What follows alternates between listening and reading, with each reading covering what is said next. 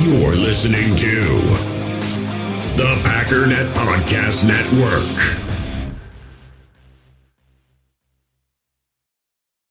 Another day is here, and you're ready for it. What to wear? Check. Breakfast, lunch, and dinner? Check. Planning for what's next and how to save for it? That's where Bank of America can help.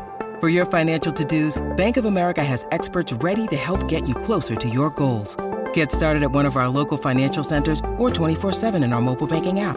Find a location near you at bankofamerica.com/talktous. What would you like the power to do? Mobile banking requires downloading the app and is only available for select devices. Message and data rates may apply. Bank of America N.A., member FDIC. Inches to go. The Vader. 17 to 14. Cowboys out in front. Starr begins to count. Takes the snap. He's got the quarterback taking it. And the Green Bay Packers are going to be world champions.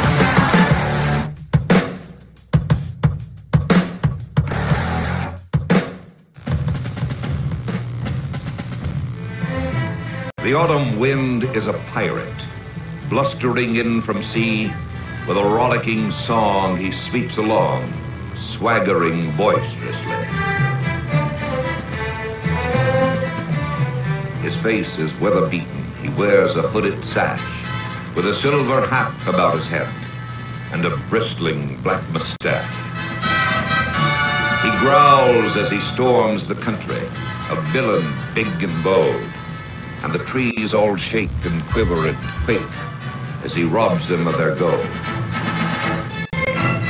The autumn wind is a raider, pledging just for fun. He'll knock you round and upside down and laugh when he's conquered and won. Boy, you can't help but get chills when you hear that, man. I am a sucker for the old school NFL film stuff. And, this time of year is absolutely awesome for me. We're coming to the end of August, and a little breezy today outside. Summer's just hanging on by a thin thread, and you can really feel autumn. You can feel fall right around the corner. The leaves are starting to turn just a touch here, just a touch, not because they've been nipped by the frost, obviously, but because you get to kind of that dry point of the season, and things just start to turn, and shadows are getting longer, all of that stuff that just, man, you can walk outside and you just feel football is right around the corner. I mean, right around the corner. And I'm absolutely fired up for it. So, yeah, as you guys can probably tell, I'm all in the fields today for football season. But my name is Clayton. Welcome into Packers Total Access. You can check us out on Packernet.com. You can find me on Twitter at Packers_access. If you'd like to email the show, you can do so by sending a message to PackersTotalAccess@gmail.com. And that voice you heard, obviously, John Facenda, the great NFL Films voice from way back in the day. Just an amazing man and kind of laid the foundation for everything that is NFL Films. Awesome job by Steve and Ed Sable, mainly Ed Sable, that because at the time Steve was just a pup working for his dad there. But, being able to find someone like a John Facenda and kind of put him in place to become the voice of NFL Films there in the early going. And we won't go through the entire history of that, obviously. Had a little bit of a falling out. I don't want to ruin any image you have of John Facenda or NFL Films, vice versa. But just that's the stuff that I grew up on. Obviously, that was filmed in 1974 for the Oakland Raiders, but the title was Autumn Wind. And that's every time I hear Autumn Wind, I think of football season. I think of the leaves, some still hanging on and some already on the ground on the bright green grass, and just getting out and playing backyard football. We had a lot down the street from my mom and dad's house. I grew up in a little one-bedroom, tiny little house, had three sisters and a brother. Of course, one sister and one brother were old enough they were out of the house for the most part, but shared a bedroom with two sisters. And just right down the street, we had what we called the recreational park. Sounds silly, but I don't know. It's funny. We also had the main highway back home we called the New Road, because obviously it came after the old road, and it was the most traveled road there back home. So it's just funny the terminology we use growing up. But anyway, it was an old rundown baseball field. And of course, when we got to the end of summer, we converted it into a football field, and gravel in one end zone, that type of thing. And we just absolutely loved playing backyard ball. But I remember, like I said, that audio was cut in 1974, John Facenda Autumn Wind, well before my time. But growing up in the 90s, NFL Films was a staple on ESPN and ESPN2. And if you stayed up really late on a school night and you got away with it in my house, you could catch those NFL Films at like 2 or 3 in the morning on ESPN2. I remember falling asleep in class the next day because, stayed up watching that stuff. And it just brings back so much nostalgia, so many memories of playing backyard ball and doing stupid stuff and just absolutely loving the game of football. It was definitely a passion from a very, very early age. But just wanted to kind of play that because, guys, it's football season, right? We got the 53-man cutdown coming next week. We're going to have a week where there's not going to be anything really going on. There's college football on today. Hopefully you guys are grilling, having a good time, and eating good food and watching a little bit of college ball. No huge games on, but sitting here watching Nebraska and Northwestern in the background as we cut this podcast. So what are we going to talk about today? Well, what we're going to do is dive into the 53-man roster with a little bit different approach. As you guys know, if you're on Twitter today, it's completely flooded with the quote-unquote experts releasing their 53-man rosters.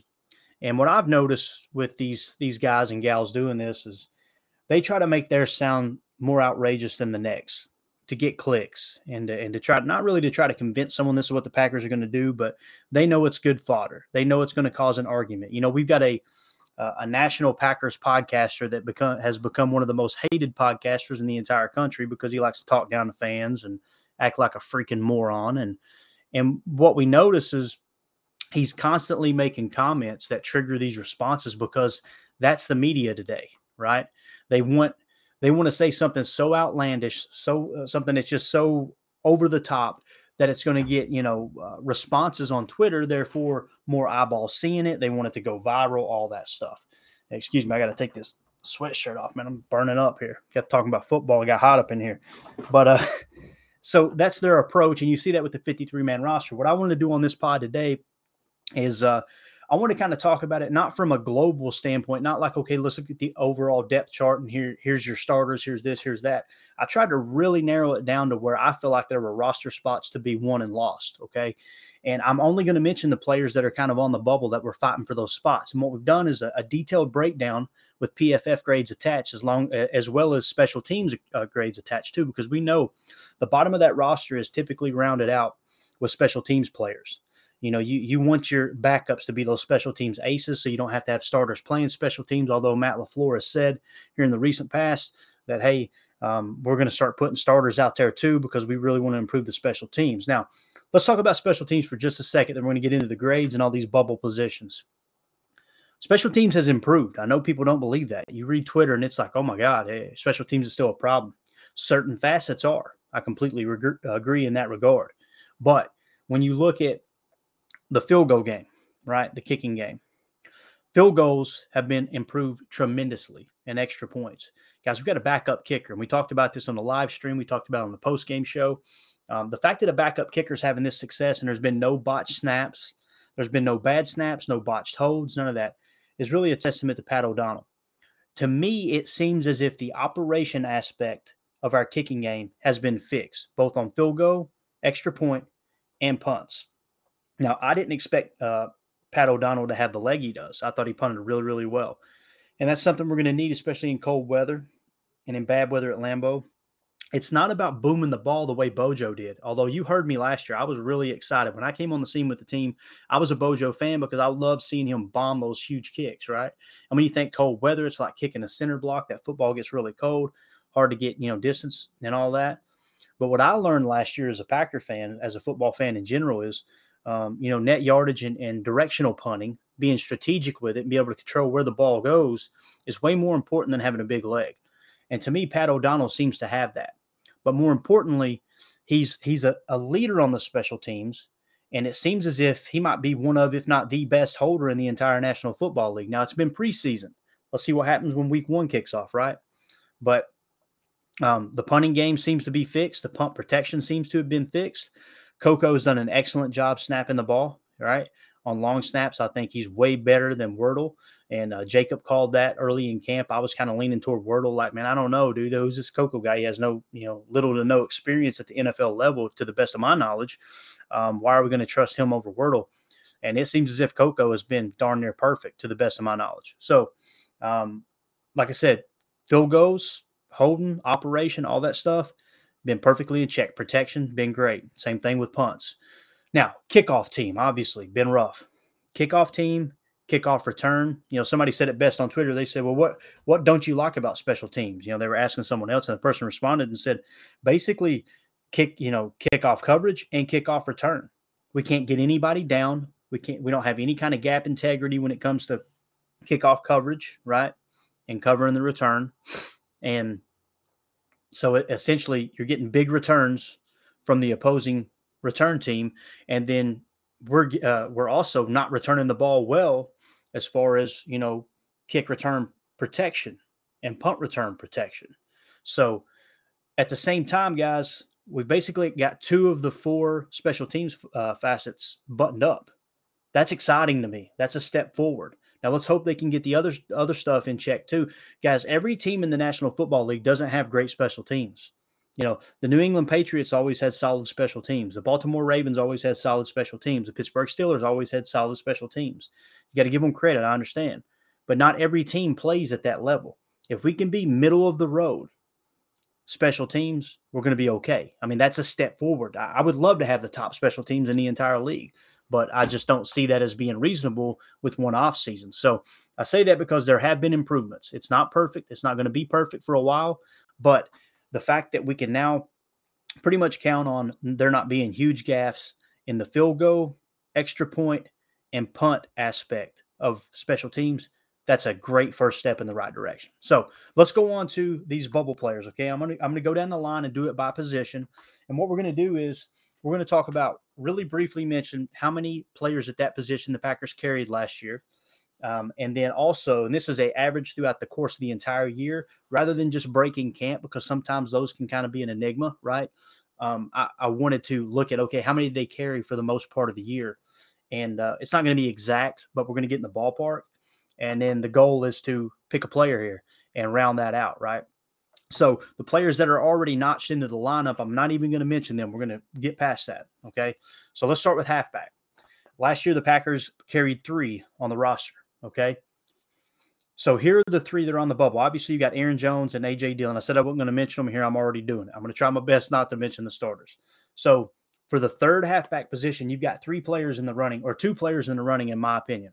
That's Patrick Taylor and Tyler Goodson, okay? So let's look at the PFF grades. Patrick Taylor, overall offensive PFF grade was 55.8. His special teams grade was 55.1, okay? Tyler Goodson, overall PFF grade 67.9. Special teams grade 43.2. So a lot of people are screaming Tyler Goodson should be the pick, and they're making it sound as if it's a slam dunk. If his job is only to run the football and play halfback, I completely agree, right? But it makes it a little more difficult when you look at the special teams grade and the fact that Patrick Taylor scored a 55.1 on special teams and Tyler Goodson only scored a 43.2. So the same people who are going to be mad if they keep Patrick Taylor are the same ones who are mad that special teams sucks. You can't have your cake and eat it too. You've got to choose one or the other, right? Is it important or is it not? Now, for me, you've really got to take into consideration the difference in grades in that aspect. So when you look at Patrick Taylor, let's just talk from a running back standpoint, right? Playing the halfback position. 55.8 for Patrick Taylor. Tyler Goodson, 67.9. That's significantly higher. You're talking about a 12.1 point difference. Say that 3 times fast, right? 12.1 points higher grade Tyler Goodson has. Special teams, 55.1 for Patrick Taylor, 43.2 for Tyler Goodson. So right there, you've got what? Roughly a 12-point difference less in special teams. So to me, it's kind of a push, okay? If you're counting on your third, when was the last time you watched a game and the third running back played a huge role in special teams? I'll wait. I can't think of a time that one kicked the field goal or blocked the field goal. I can't think of a one time, here from last year, to the best of my knowledge, nobody comes to mind that's like, wow, he's a great kick returner. Typically, it's a wide receiver or a DB, right? So it being the halfback position and the fact that Tyler Goodson is such a better halfback, in my opinion, than Patrick Taylor, I'm choosing Tyler Goodson in this scenario. But I don't want you to think it sounds like it's an absolute slam dunk. If they keep Patrick Taylor, it's strictly because of special teams, and they don't see a huge difference between Tyler Goodson and Patrick Taylor at the halfback position, right? Now, Tyler Goodson really turned it on, and that says a lot too for me. The fact that he was against the starting Kansas City defense for the most part and came out and had a good game last time. His back's against the wall, right, last week. He's looking to make the roster, and he came out and performed. That says a lot to me too. So it's close, but I'm taking Tyler Goodson as that third halfback. Let's move on to tight end. Tight end, the Packers carried 4 last year. So we can only keep 1 off of this list, okay? So here are the choices. The fan favorite, Tyler Davis, right? You got Alizé Mack and Sal Cannella. So let's look at the grades. Tyler Davis on offense scored a 30.1. Guys, that's freaking horrible. Horrible. I completely understand why everyone right now is saying cut him. I get it. He has played, I mean, it's been bad on offense. His special teams grade is a 51.9. Okay, let's move on to Alizé Mack. 51.0 offensive grade, 44.7 special teams grade. So you can see right there, he's a better tight end, but not as good as special teams. This is according to PFF. I'm not saying it's gospel. This is what I like to go off of. For me, this seems to match the tape pretty well. When I watch a game and I go look at the PFF grades for the most part, I'm like, yeah, that's pretty much what I've seen. Every now and again, I'll disagree with one. That's why I say it's not gospel in my opinion. But to pretend like I know more than all of the eyes that they've got on this game footage, watching every single snap and studying every individual player, individual position, I put a lot of weight in that. I really do.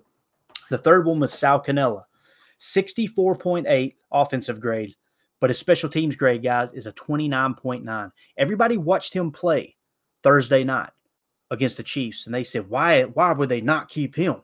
Why do the coaching staff like Tyler Davis so much? I'll tell you why they like him. It's because his special teams grade is significantly higher than both Alizé Mack and Sal Cannella.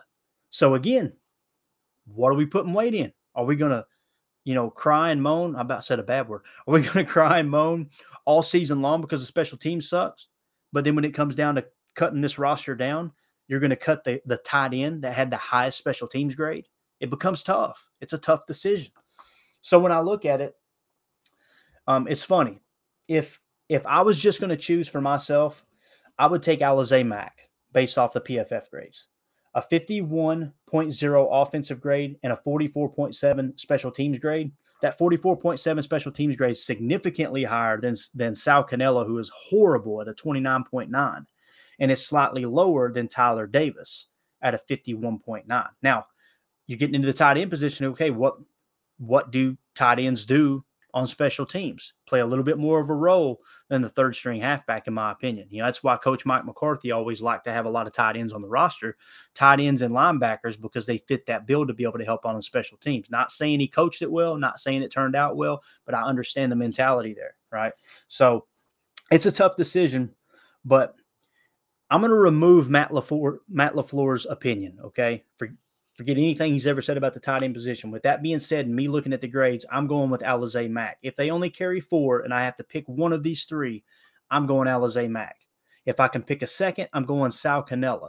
And the reason being is because Alizé Mack can help on special teams a little bit better and fit that big tight end role, and Sal Cannella can play that NASCAR tight end, that Rob Tunyon's type, because he had the higher offensive grade. But I'm having to pick one. I'm going Alizé Mack because there's less of a chance of him making a mistake in either facet of the game, seeing that he's probably going to have to play both special teams and tight end in this offense. I would trust Alizé Mack over the other 2. Now, let's insert Matt LaFleur's opinion. Matt LaFleur says they really like Tyler Davis, right?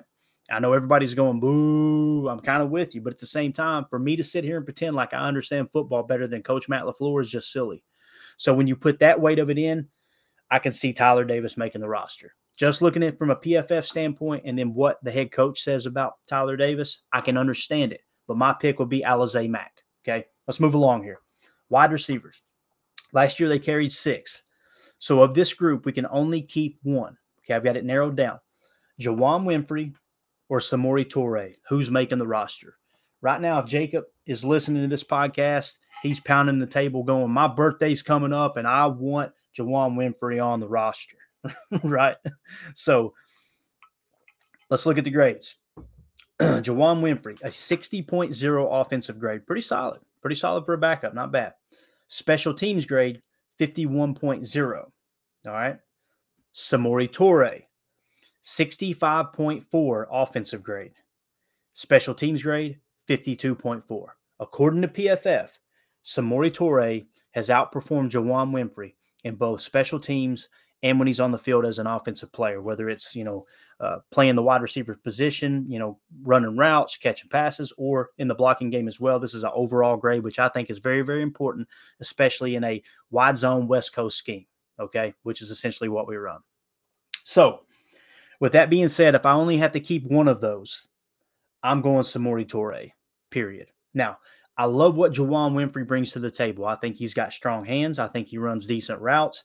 I think he's a solid player who proves that he can stay healthy for the most part.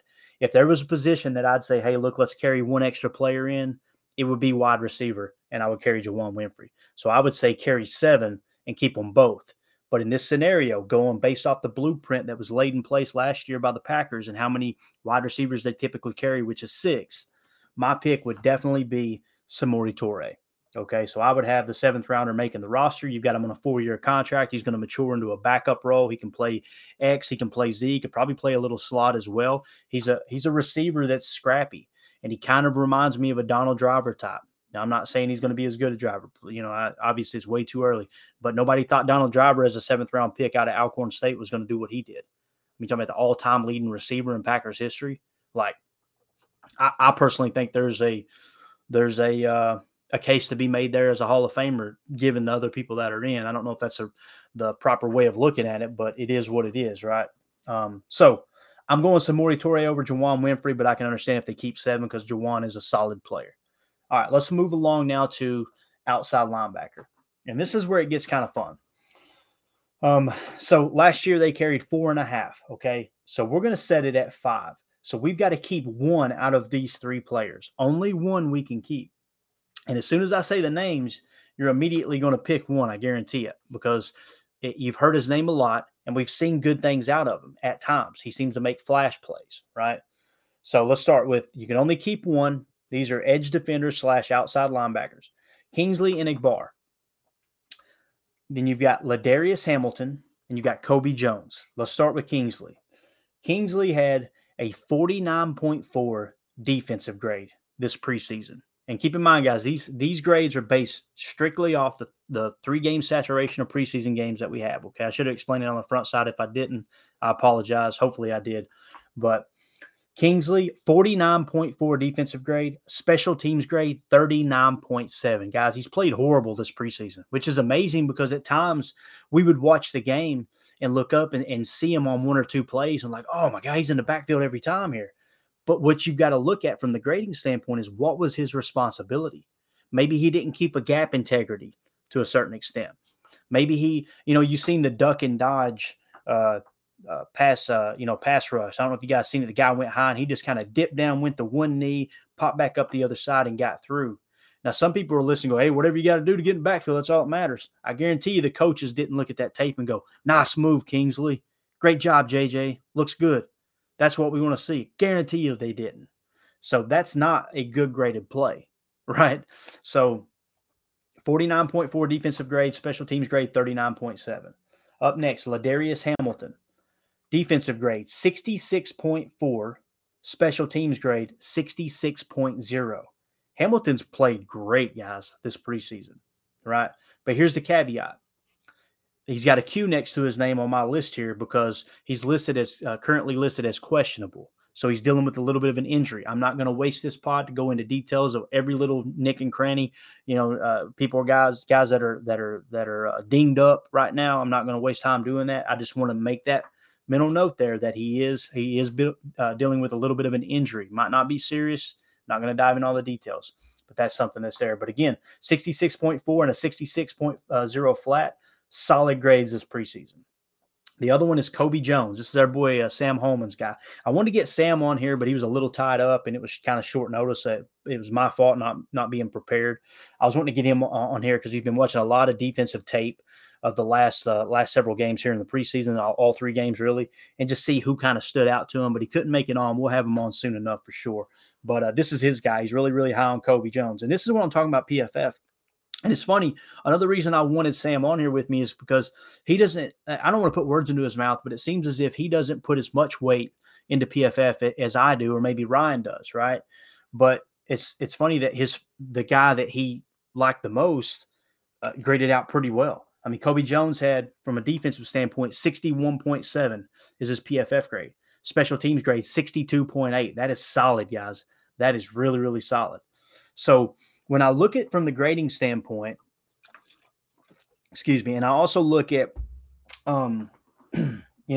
just from watching every snap, multiple snaps of every game, it's tough because I love Kingsley's size. I love his range. He seems to be the type of player that we're looking for, right? And obviously you don't want to waste a draft pick and risk someone else picking him up. If we're carrying 4.5, and then we're going to call it 5 because they carried 4.5 last year, and we have to choose with just one amongst all these players, my pick would be Ladarius Hamilton. However, him dealing with that little bit of an injury makes me a little bit shaky. I'd probably go with Kobe Jones over Enigbar. So we're seeing now why Enigbar dropped in the draft. He was the best on my board when the Packers picked him. And I was jacked out of my mind. If you watched a live draft show with us, I was fired up that they got him. And I still think it's a good pick, but it's okay. Are you going to keep him over other guys who are playing better? And more importantly, on special teams. Again, we're three positions into this show, and it's coming back to special teams. And it seems like the fan favorites are the lowest graded special teams players. And if we're going to be the ones complaining, crying and moaning when special teams sucks because they kept this player that looked flashy in the game and they didn't have a solid special teams grade, it's going to show up real quick, right? So it's tough. I would pick Ladarius Hamilton, but given the injury right now, depending on how serious it is, if there's any question mark whatsoever, unless the doctors and Coach Matt LaFleur are meeting up and they're going, nope, nothing to worry about, he's 100% ready to go, this is not going to linger, I would say Ladarius Hamilton. But if there's any chance that whatever injury he's dealing with lingers, I'm going Kobe Jones over Enigbar. Now, do you carry an extra one? Do you carry 6 edge defenders? If that's the case, then you put Kingsley on there, right? If Ladarius isn't healthy. But that's kind of how that shakes out there. So my top pick would be Ladarius Hamilton if indeed he's healthy. All right. So let's do this. This will be a good point. Let's take us a quick commercial break, pay a few bills. When we come back, we're going to pick right back up with the cornerback position. And I'm saving the best for last. I'm saving offensive line for last because I'm really excited about talking about that. Man, there's been some solid offensive line play this preseason. But let's take us a quick commercial break. We will be right back.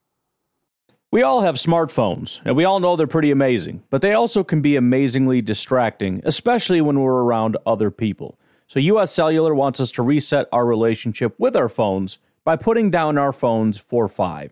That's right, a company that sells phones wants us to put down our phones. And to see what we find, learn more at uscellular.com/built for us. In the hobby, it's not easy being a fan of ripping packs or repacks. We get all hyped up thinking we're going to get some high-value Jordan Love card, but with zero transparency on available cards and hit rates, it's all just a shot in the dark. Until now. Introducing slab packs from arenaclub.com, the only repack that provides real value, a complete view on all possible cards, and clear hit rates for each one. Now when I buy slab packs on Arena Club, it finally feels like I know what I'm getting. And honestly, the best thing for me and my son is the fact that we're kind of novices into this.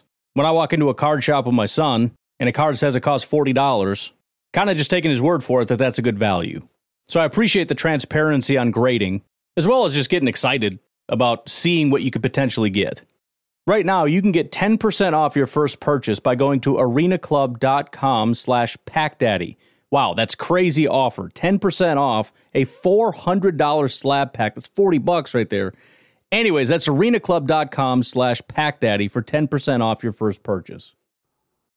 When you need mealtime inspiration, it's worth shopping Kroger, where you'll find over 30,000 mouth-watering choices that excite your inner foodie. And no matter what tasty choice you make, you'll enjoy our everyday low prices, plus extra ways to save, like digital coupons worth over $600 each week. You can also save up to $1 off per gallon at the pump with fuel points. More savings and more inspiring flavors make shopping Kroger worth it every time. Kroger, fresh for everyone. Fuel restrictions apply. All right, so let's talk about the DBs here. Let's go with the cornerback position. Last year, the Packers carried 5.9, so we're just going to call it 6. I feel like 4 are locked in solid. You got Jaire Alexander, you got Eric Stokes, you've got Rasul Douglas, who may play free safety, so that could get a little bit interesting of how many safeties they carry and how many corners they technically carry, seeing that Rasul might have to play free safety if indeed Darnell Savage's injury lingers. And I want to hit pause for a minute because Darnell Savage coming into this year, you guys know I was down on him, right? And there was a couple other people that within the Packernet podcast family that you could tell listen to their podcast, they completely disagreed, and that's great. I love when there's contrast. But the inconsistency that Darnell Savage showed last year really had me worried. Like, okay, is this a guy that we're going to extend on a multi-year contract? And when they picked up the 5th-year option, there was a lot of people running victory laps going, yeah, told you so, told you so.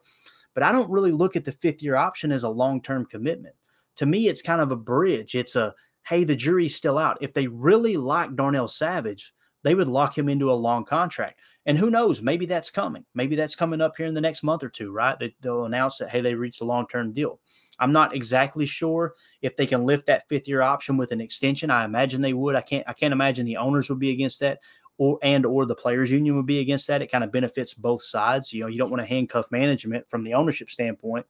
And then on the union side, they definitely aren't looking at it like, no, we don't want players to have an opportunity to get a contract extension after they've signed that 5th-year option. Now, the franchise tag is a whole different ballgame, but when it comes to the 5th-year option, I don't look at that as a long-term commitment. So those victory laps that people are running right now, or when they sign that 5th-year extension, I was going, I don't think that means they're committed to them. It means we need one more year to evaluate, right? That's the way I see it. So with that being said, at the cornerback position, Rasul Douglas could play a little free safety. This could shake up, but let's just assume that the corners right now are Jaire Alexander, Eric Stokes, Rasul Douglas, and I've got Shamar Jean-Charles as a lock for the number 4 corner. I think he's played really well. So who is going to be the 5th and 6th? So of this list, we can only keep 2 corners, okay? You got Rico Gafford, Keyshawn Nixon, Keandre Thomas, and KB Anento. And this is what I love about PFF grades, because when I seen Keandre Thomas, I immediately wanted to cross him off the list because I felt like he didn't have a good preseason. I seen him get burned 1 or 2 plays and was so ticked off about it. But what you got to understand is those are 2 snaps of the entire preseason. I have no idea what he did every other snap because I haven't watched every snap just keyed in on Keandre Thomas, and all the snaps he's played. So this is what I love about PFF, right? And the other one is KB Anento, okay? So let's go down the line here. Rico Gafford, you would think from training camp, right, and the practice updates, it sounded to me like he had a pretty good camp. They were utilizing him on special teams a lot. I didn't hear that he was doing great things on special teams, but he's got that blazing speed that you would think would make for a good first step off the edge in blocking kicks, as well as a good kick returner. However, he's kind of flopped in the kick return game early on. To me, it seemed like they wanted to go in a different direction. But Rico Gafford's PFF grade on defense, 46.5 in a 3 preseason game saturation, 46.5. That really surprised me because I haven't focused on him much, and I just assumed he's probably performing in the 60s. He was kind of the darling, right? Wrong. Keyshawn Nixon. Rico Gafford's special teams grade, 56.5. So 46.5 and 56.5 are his 2 grades. Keyshawn Nixon, defensive grade, 55.9. Special teams grade, 60.8. So he pretty much outperformed Rico Gafford across the board. Keyshawn Nixon did. Up next, Keandre Thomas, the guy that I felt like, he had kind of a rough go of it in preseason, right? Defensive grade, 68.7. Special teams grade, 67.1. The best so far, right? Up next, Kabianento, 64.5 defensive grade, 68.8 special teams grade. So it's amazing coming just out of the camp updates and how well people practice before we put the pads on and really went out there against other teams and went to perform with the lights on. The two guys I thought would be a sure lock have the lowest grades. So for me, if I have to keep two of these four and just putting the weight in PFF, you would go with Keandre Thomas at a 68.7 and a special teams grade of 67.1. He would be your dime back. He would be your fifth corner on the roster. And then at number 6, you would have Kabianento, 64.5 with a special teams grade of 68.8. Primarily him being your sixth corner, he would be your special teams ace, in my opinion, on gunning and things like that. So those are the two that I would pick from the cornerback position. Let's move on to safety now. Last year we carried 4.3 safeties. So in this scenario, we're only keeping 2. Okay. This is assuming that Darnell Savage is healthy, right? And you've got Darnell Savage at free safety, Adrian Amos at strong safety. Who are the other 2 safeties we're going to carry to round out that 4.3 average? They may carry 5, right? But we're just going to figure it at 4 here.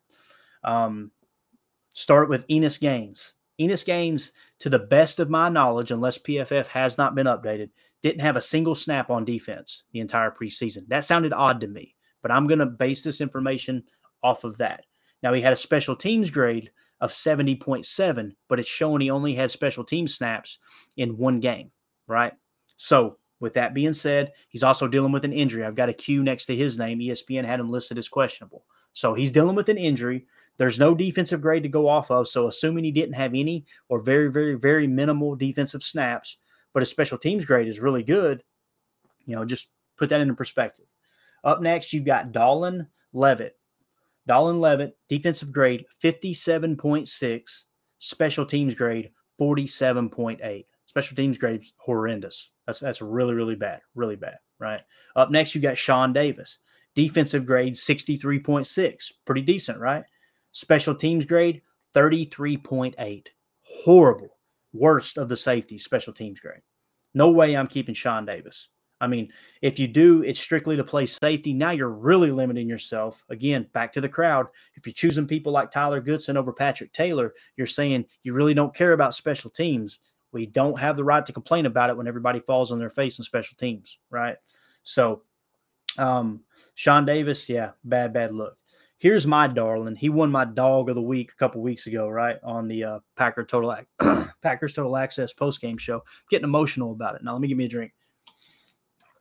That's the only bad thing about recording these live and going straight through.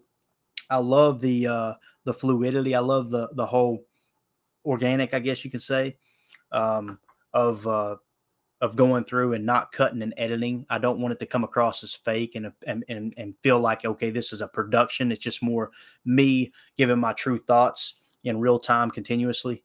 But man, when you get choked up, it makes for awkward moments. But anyway, Micah Abernathy was my darling of the preseason.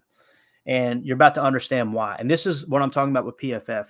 To me, he stood out more than anybody watching the game.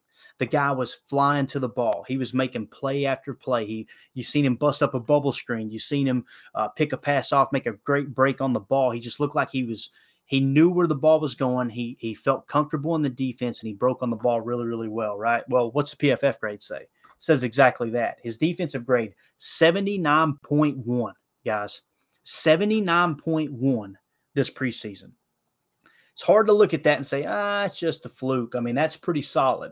Even if you get into the regular season, you're playing better talent, probably going to, grade out in the 60s for the most part. You're not going to have a huge drop off there. So Micah Abernathy, great player there. Special teams, 53.5.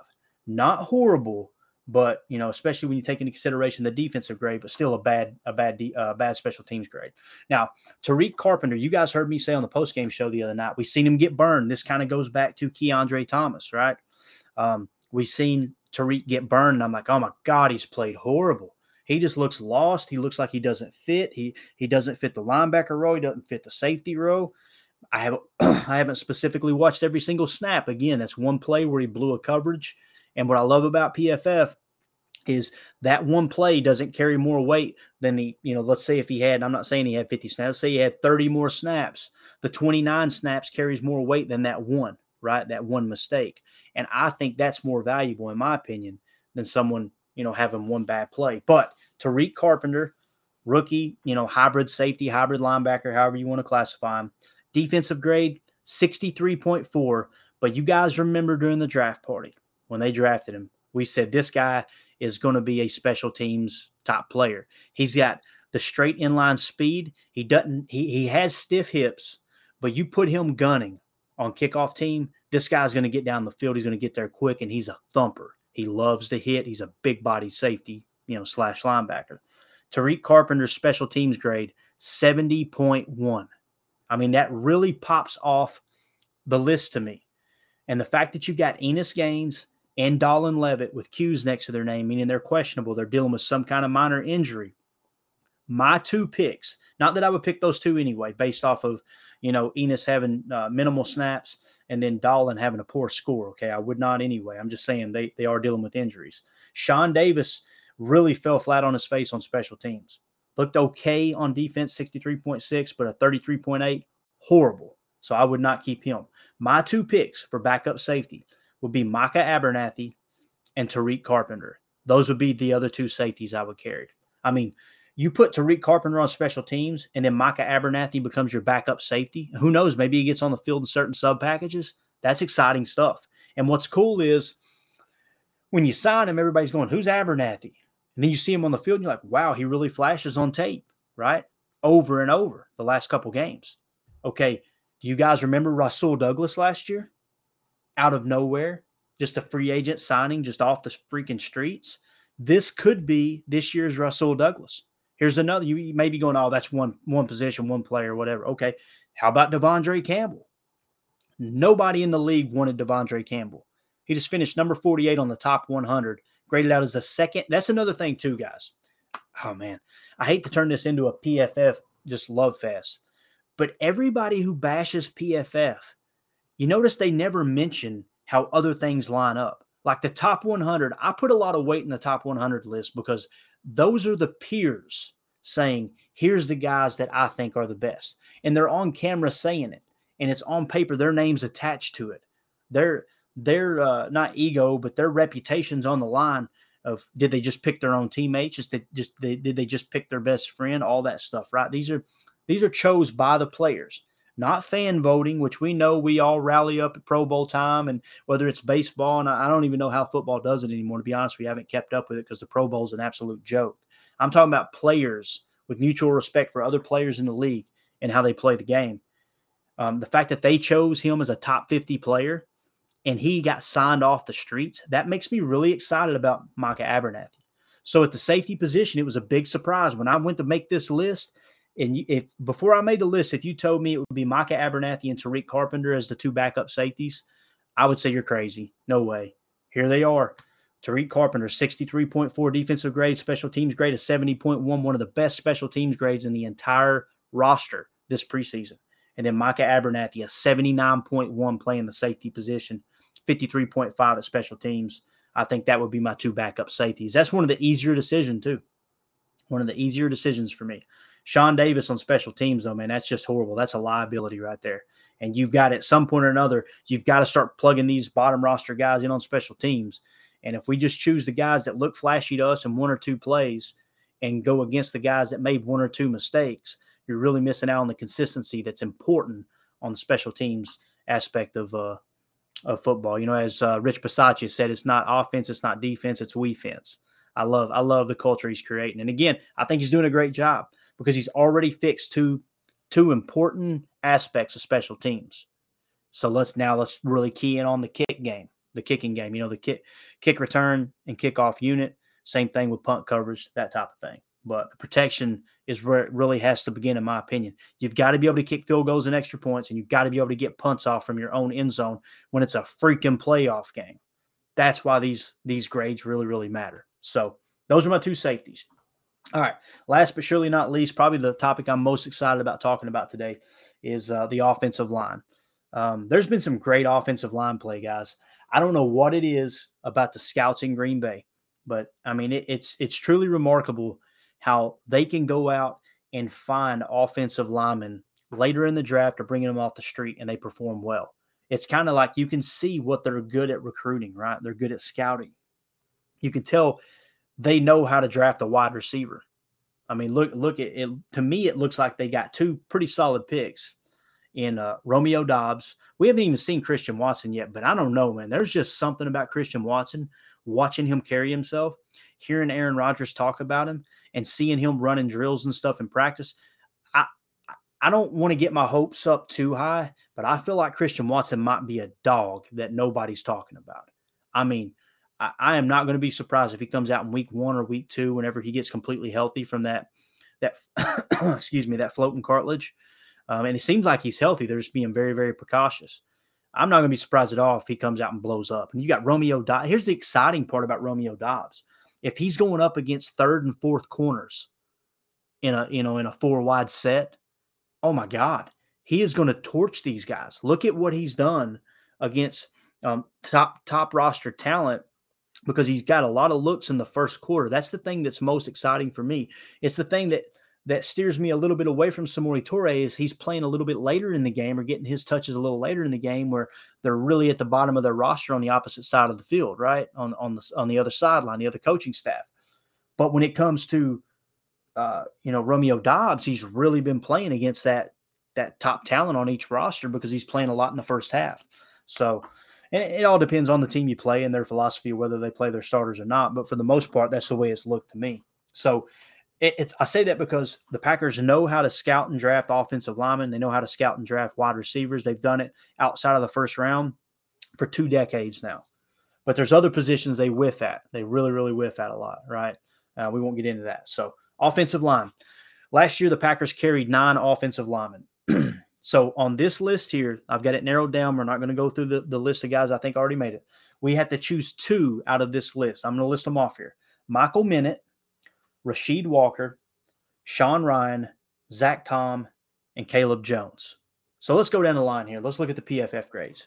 Michael Minute, offensive PFF grade, 63.5. Special teams grade, 60.4. Now, keep in mind, guys, you're probably thinking, well, special teams, offensive line, absolutely. These are the big hog mollies that's going to keep field goals from getting blocked. These are the big hog mollies that are going to keep punts from getting blocked.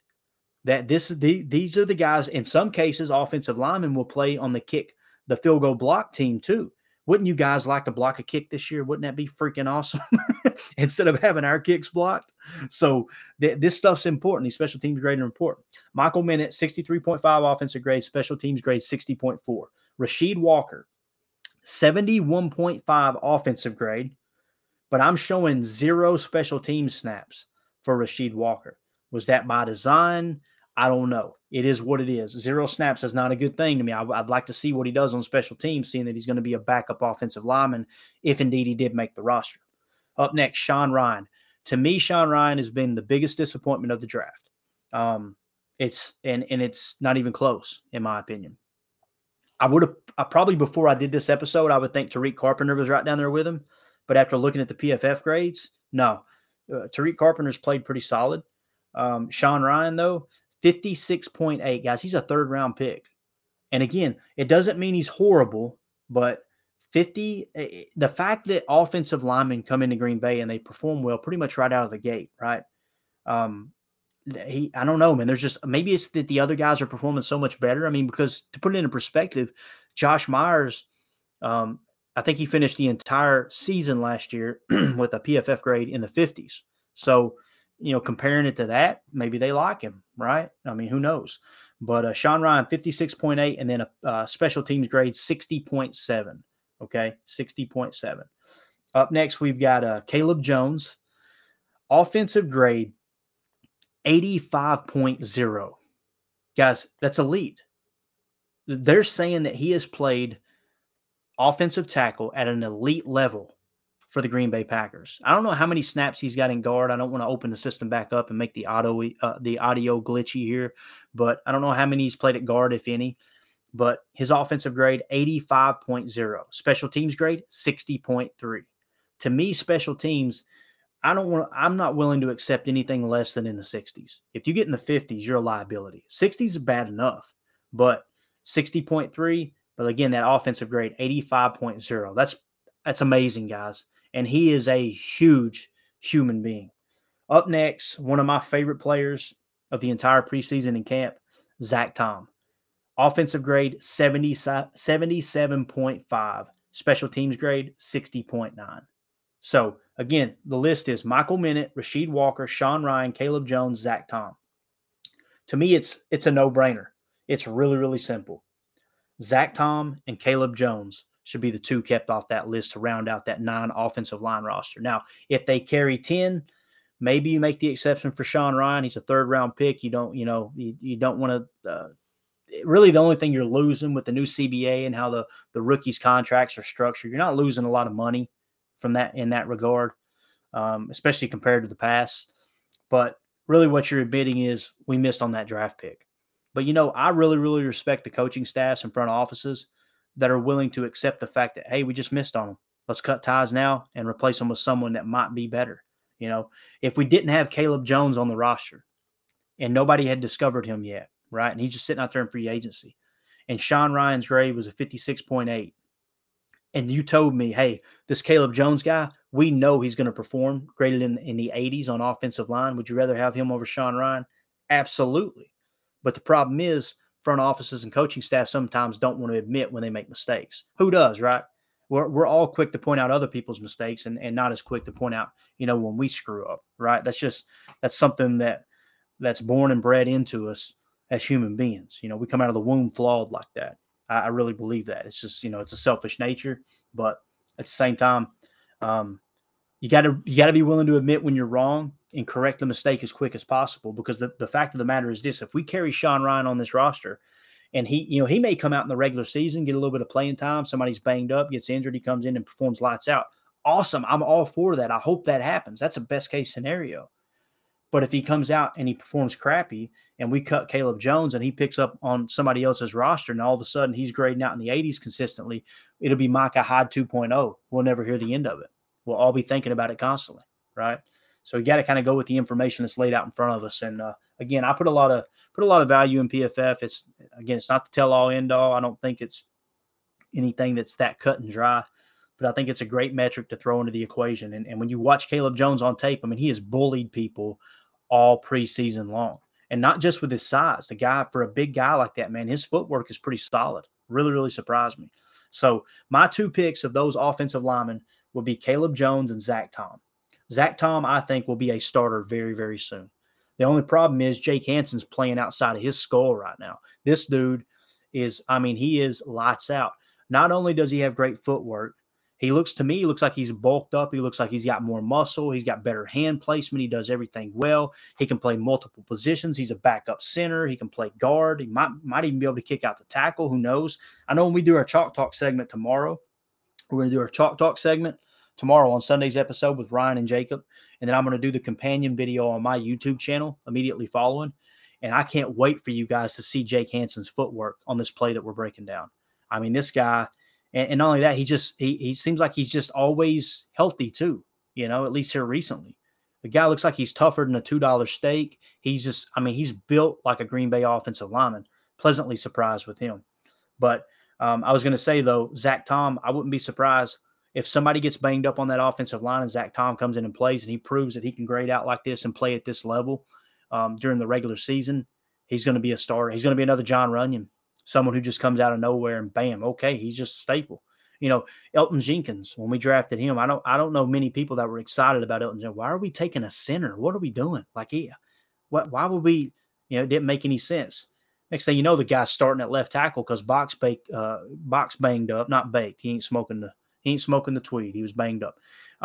He slides in at left tackle, arguably the second most important position on the offensive side of the ball in all of football. And he just played lights out. Zach Tom has that feel to him, to me. And, there's some tape from the last game of him playing left guard. Looked just as solid at left guard. I mean, I don't know, dude. I think Zach Tom's a baller. I think we really, really got us another one. It goes back to the comment I made about how, hey, look, the Packers know how to scout and draft wide receivers outside of the first round, and they darn sure know how to do offensive linemen the same way. I mean, it's really, really exciting. So that being said, that's how the roster shakes out for me. I didn't want to just do a cheesy, here's my 53-man roster. Hope you enjoy it. Try to do something outlandish. I wanted to really focus on the bottom of the roster guys and their special teams grades, kind of give you an idea. And hearing Ryan talk about special teams grades, and he always brings me back to center of, yeah, but Patrick Taylor's got a better special teams grade. You know, just and not saying that he completely agrees with the picks I have here. Obviously, we haven't even talked about it, but just he would always bring me back to center on that. Go, I'm just like everybody else. I'm falling in that category of just completely forgetting about special teams until the game's on the line. It costs us a huge game, and then I'm mad again, right? So I didn't want to be a hypocrite in that regard. So, that's pretty much it. Just looking around the league at news too. You guys remember we were all screaming for Trevor Penning.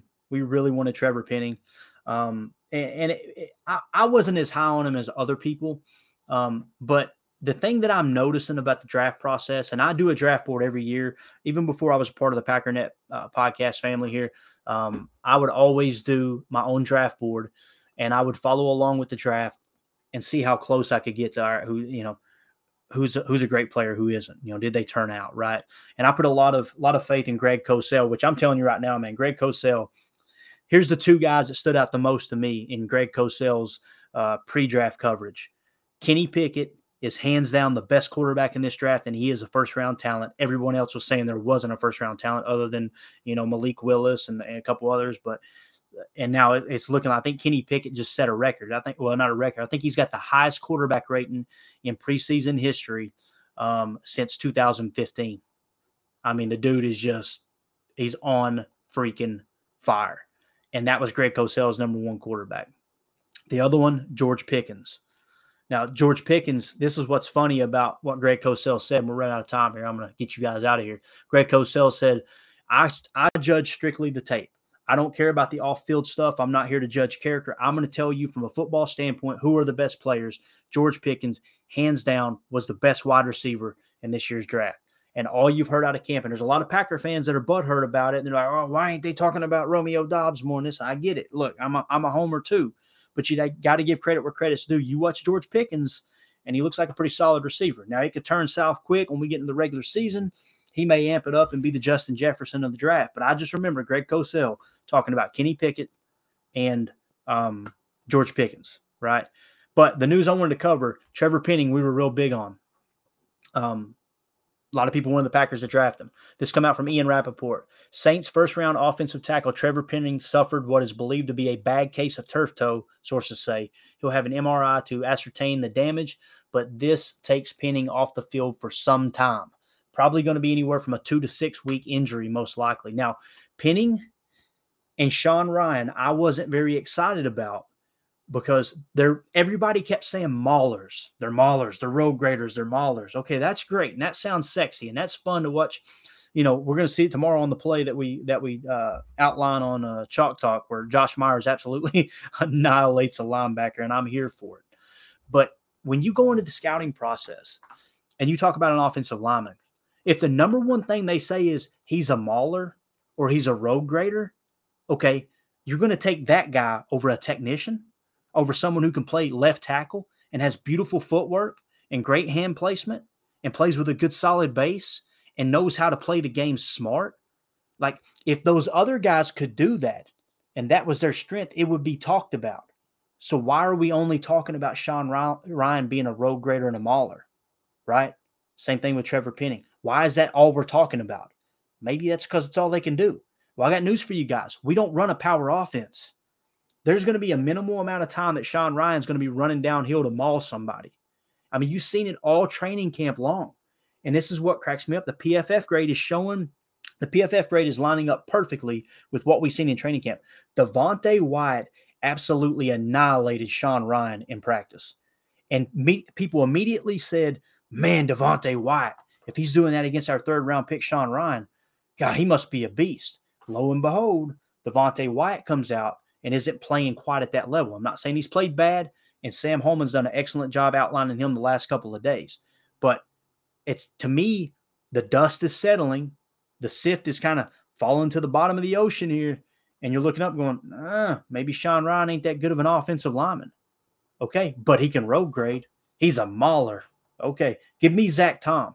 Give me the guy who can play multiple positions with great footwork, great hand placement, understands how to play offensive line over the guy that looks cool with the belly shirt, the long hair, and knocks people on their you-know-what 5 yards down the field. I'm taking Zach Tom all day long and twice on Sunday. So hopefully you guys enjoyed this. Like I said, just a quick breakdown of the roster.